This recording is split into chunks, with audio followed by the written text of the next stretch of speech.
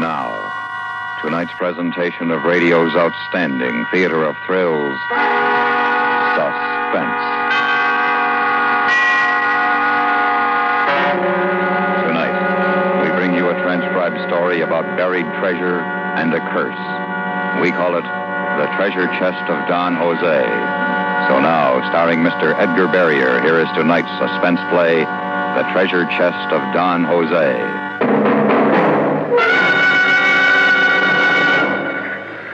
This is not a pretty story. There is blood in it, the blood of men and women.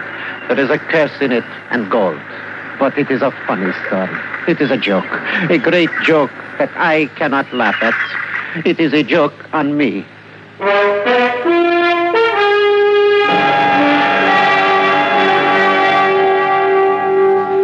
In matters of this sort, secrecy is of the utmost importance. In matters of this sort, no man is your friend. Once I had a friend. We lived together in my little house on Black Cay down in the Gulf of Mexico.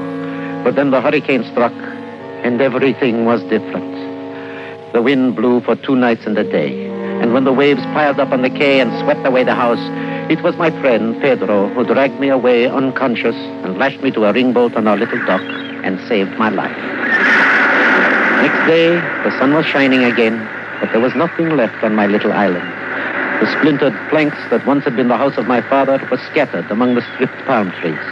And even the big chimney that was built by my great-grandfather was a pile of broken bricks. There was nothing but blue sea and bright sun and heaviness in my heart. Yeah, even the chimney. Hey, what would you expect from such a wind? Aye, my friend. So now at last the curse of the Gasparias has fallen on you, huh? Curse. You speak foolishness. It was a hurricane. Hey, see, so it was, but a hurricane sent especially to destroy you. Hey, you cannot believe that silly tale. Did not your father perish from a bolt of lightning that struck him from a cloudless sky? The doctor said it was a heart attack. See, and your grandfather, was he not pulled into the sea by a giant octopus? He was washed overboard during a squall. And all because of his father, Don Jose, the king of the pirates, and the curse put upon him and all the Gasparias by the beautiful Doña Margarita, who preferred death to... You prattle like a schoolboy. You who have never been one day to school. Now come, we'll clear up this mess and build the house over again.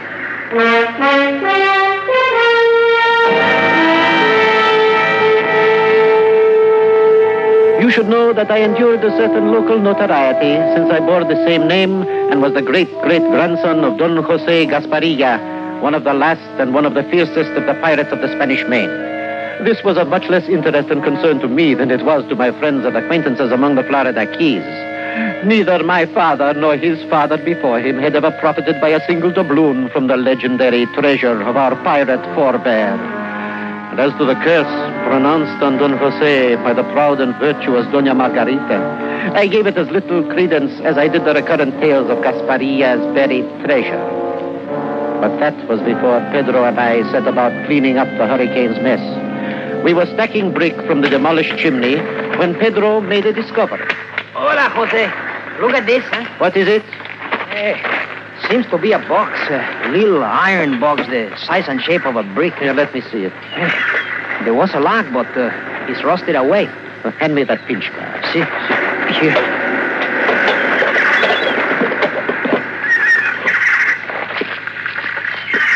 Hey, it's a paper inside, huh? Yes, it is very old. What does it say, Jose? Huh? Oh, nothing.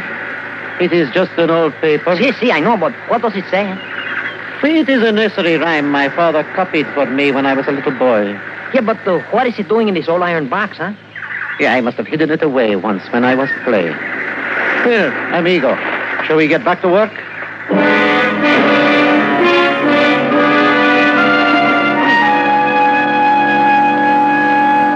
It was a lucky thing Pedro could not read. That was no nursery rhyme. That rotting parchment said, on Dogbody's island you could fare worse, if there you will Don Jose's curse. For there, 33 yards southeast of the Rocky Guards, you will find a pleasantly fulsome measure of Gasparilla's earthly treasure. There could be no question about it. Here was at last a tangible clue to the hidden gold of my ancestor. It was mine if I could find it. Why should I share it with anyone, even Pedro? I was the rightful heir, and I would claim it all. So that night, I took our only boat and rowed to the mainland. I spent 2 days in the public library in Key West, searching the old charts before I found Dog Body Island. It was a tiny sand spit near the tip of Cape Cod. It was perfect, my little rented cottage on the beach. Quiet, secluded, and yet within view of that rocky point, which must be the same one Don Jose called the Rocky Guards. There was a stack of firewood beside the kitchen door, and in a shed back of the house, there was even a long-handled shovel, a most fortunate circumstance, since I did not want to create any suspicion in the town by purchasing one. I can tell you, I scarcely slept that first night. So great was my eagerness to be up in the morning, to pace the 30 yards southeast of the Rocky Guards and begin digging for my treasure. 29, 30, 31, 32. Morning. Oh, good morning. Looks like it's going to be a nice day. Yes, it does. Want to do some digging? Hey, beg your pardon? I see you got a shovel. Looks like you're going to do some digging. Oh, yes, clams. I am going to dig for clams.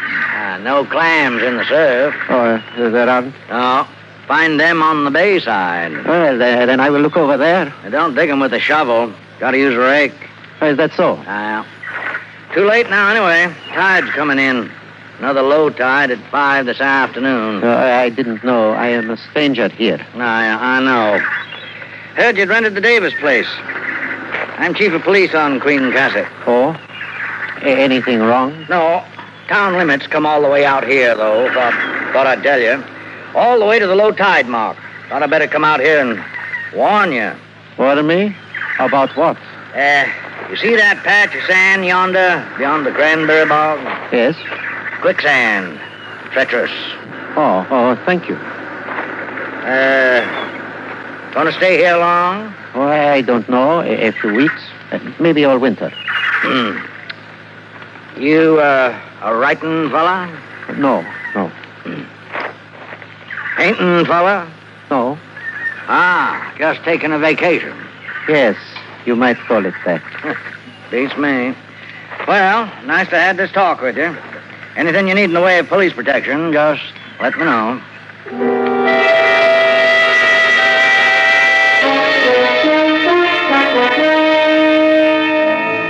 He couldn't know. How could he know? Nobody knew about the treasure clue but me. Yet he seemed so suspicious. He asked me so many questions.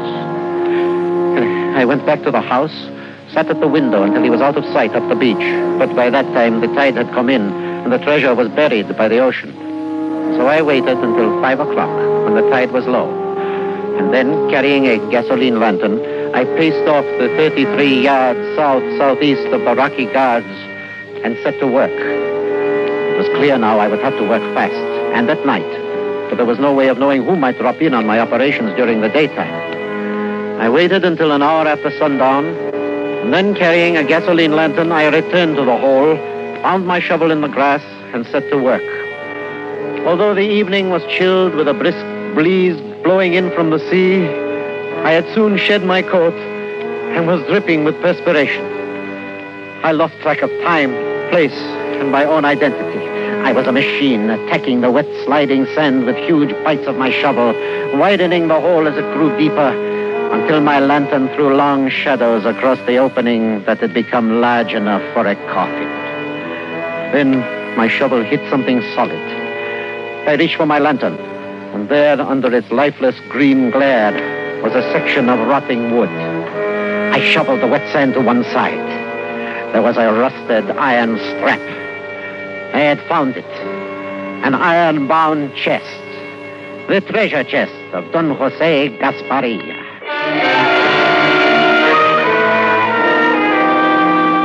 It was almost too much to bear.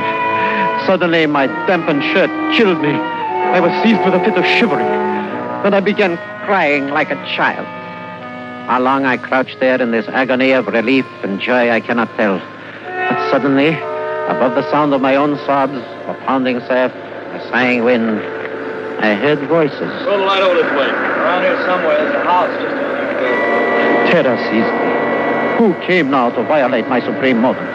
Who now threatened to deprive me of what was rightfully mine? I turned the lantern out, scrambled from the hole. And a few yards away, I could see the beam of a flashlight slowly approaching. I ran and hid behind a ledge of rocks, my heart drumming in my ears, my held breath screaming in my tightened throat, trying to listen, trying to see. Gotta be around here. Hey, what's the matter? Nearly fell in a hole. Yeah, look, this'll do great. It's even a shovel to fill it up. All right, ready? Yeah. 1, 2, 3. What were they doing? Did they know? At last it was quiet, and I watched their light as they made their way across the island toward the bay. Then after a time I heard the cough of a motor boat. Still I waited until the sound of the receding motor was lost in the sighing wind and the hiss of the nearby surf. Then I lit my lantern and went back to my diggings.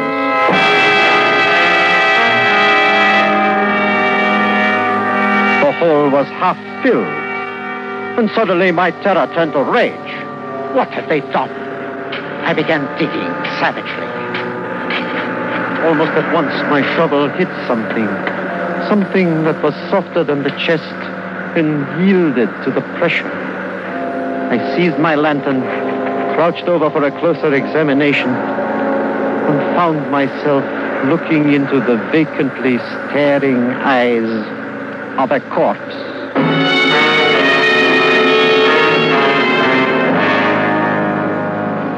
Sometime toward dawn, I must have fallen asleep.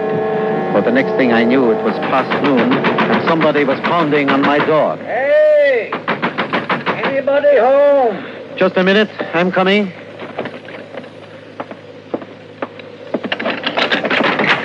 Oh, it's you, Chief. Good morning. Afternoon now. But I'm sorry I was sleeping. Thought you was dead. Dead? Took long enough to waken you.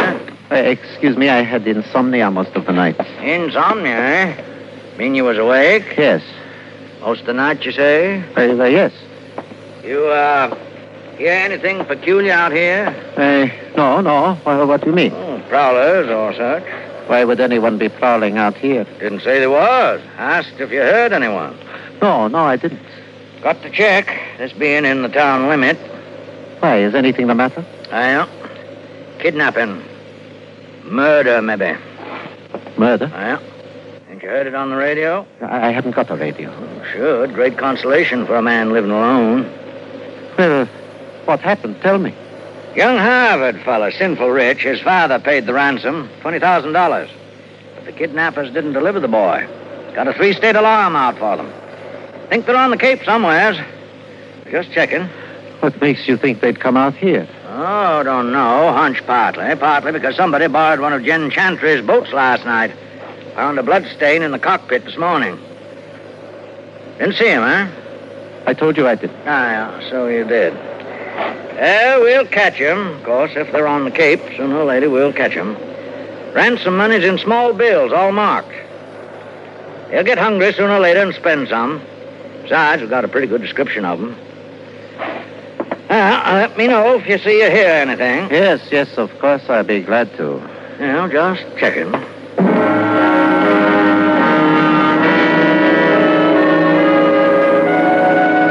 Now there was no time to lose. I had already missed one low tide.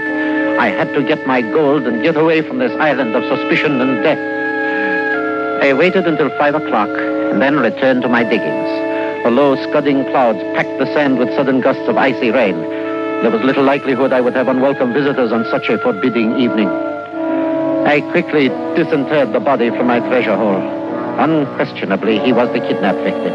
A young man dressed in the flannel slacks and saddle shoes of a college boy.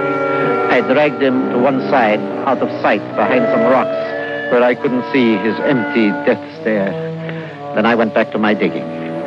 By 7 o'clock, I had uncovered the chest and was prepared to lift it out of its grave. The curse? Oh, no curse.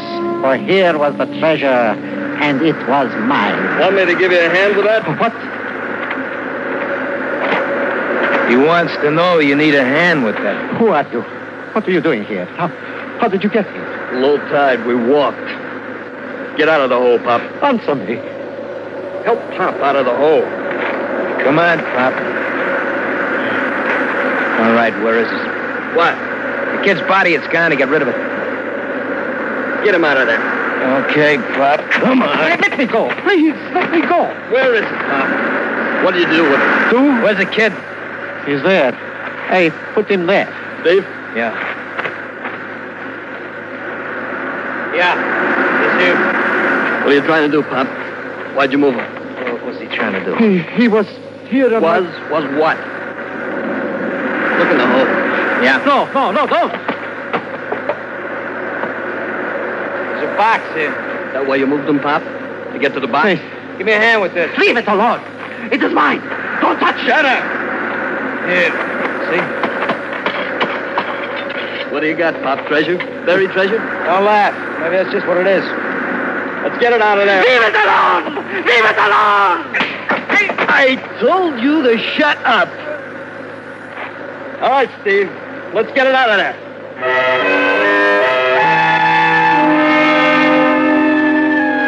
There it was, my treasure. Only it wasn't mine, not while these two bandits stood over me. At gunpoint, they forced me to help them carry it toward the house. My treasure.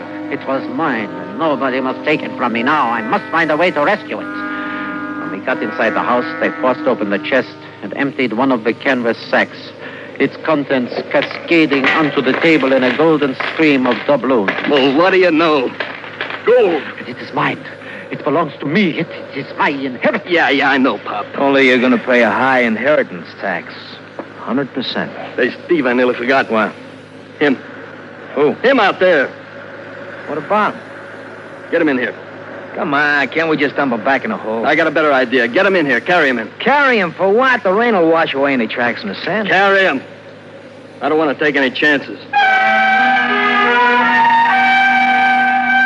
There we stood, the two of us. I watching my beautiful gold, my mouth parched, my heart scarcely beating. The one called Jeff standing by the door, his gun pointed at me. Then in a moment we were four. The one called Steve was back with the death-stiffened body. Put him in the closet. Yeah.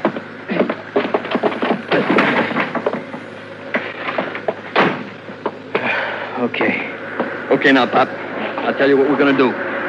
My friend and me are in a little trouble. And you're going to give us a hand, aren't you, Pop? What are you talking about? Go away.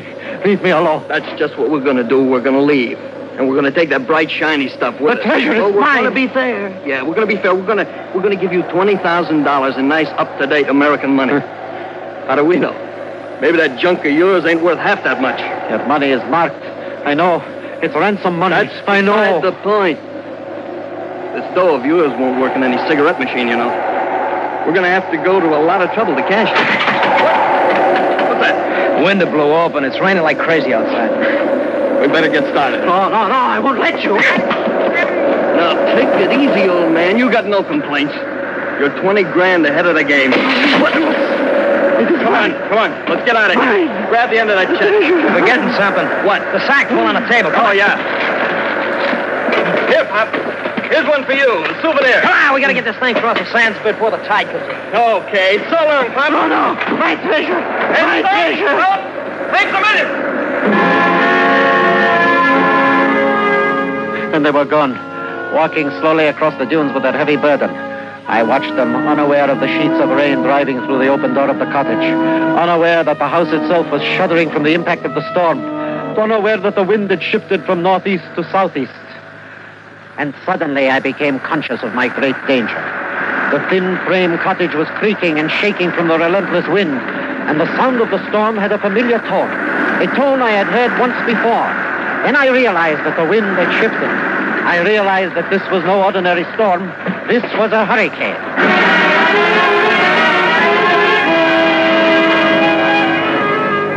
Down behind the shelter of a high dune, I stumbled and fell spread-eagled on the sand. And suddenly the wind stopped. The rain stopped. There was the calm of death. It was the center of the hurricane, the eye, the moment of respite before the final fury of the storm. And I remembered the curse and wished aloud for its fulfillment. There was no sound but the booming of the furious surf. And then there seemed to be a distant human cry. And I looked toward the rocky guards. Far away in the distance, for an instant, I could see the tiny, struggling figures of my tormentors. And then a giant wave crashed down on them, and they and the spit disappeared in boiling, angry water, and the wet heavens descended again, hurled upon me by the tail of the hurricane.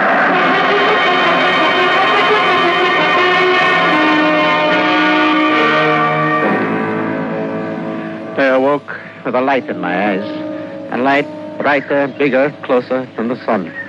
And I heard a voice. You all right, Mr. Gaspar? Hey, who is... It's me, Tris Weatherby. Got out here as soon as I could. Oh, we was worried about you out here with no radio. You couldn't get the storm warnings. It come up so fast, wasn't time to get you off. That's very kind of you. Lucky you got out of the house. Why? Ain't there no more. Ocean come plumb through, carried the house right out into the bay. Made 2 islands out of Sprague Spit. The house is gone? Oh, not a stick of it left. 10-foot channel where it stood. Storms play funny tricks. That kidnapping I told you about. Yes? What about it? Found 3 bodies out near those rocks. The kidnappers and the victim. What do you know about that? Nothing. Nothing at all.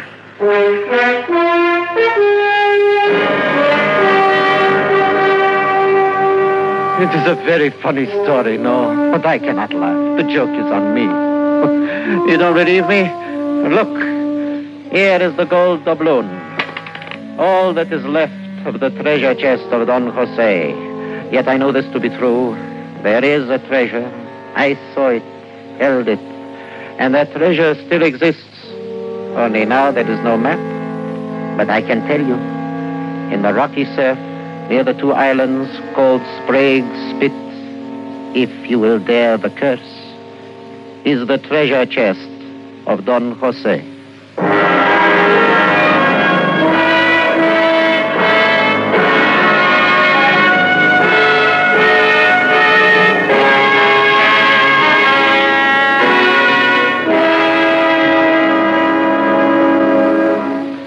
Suspense, in which Mr. Edgar Barrier starred in tonight's presentation of The Treasure Chest of Don Jose.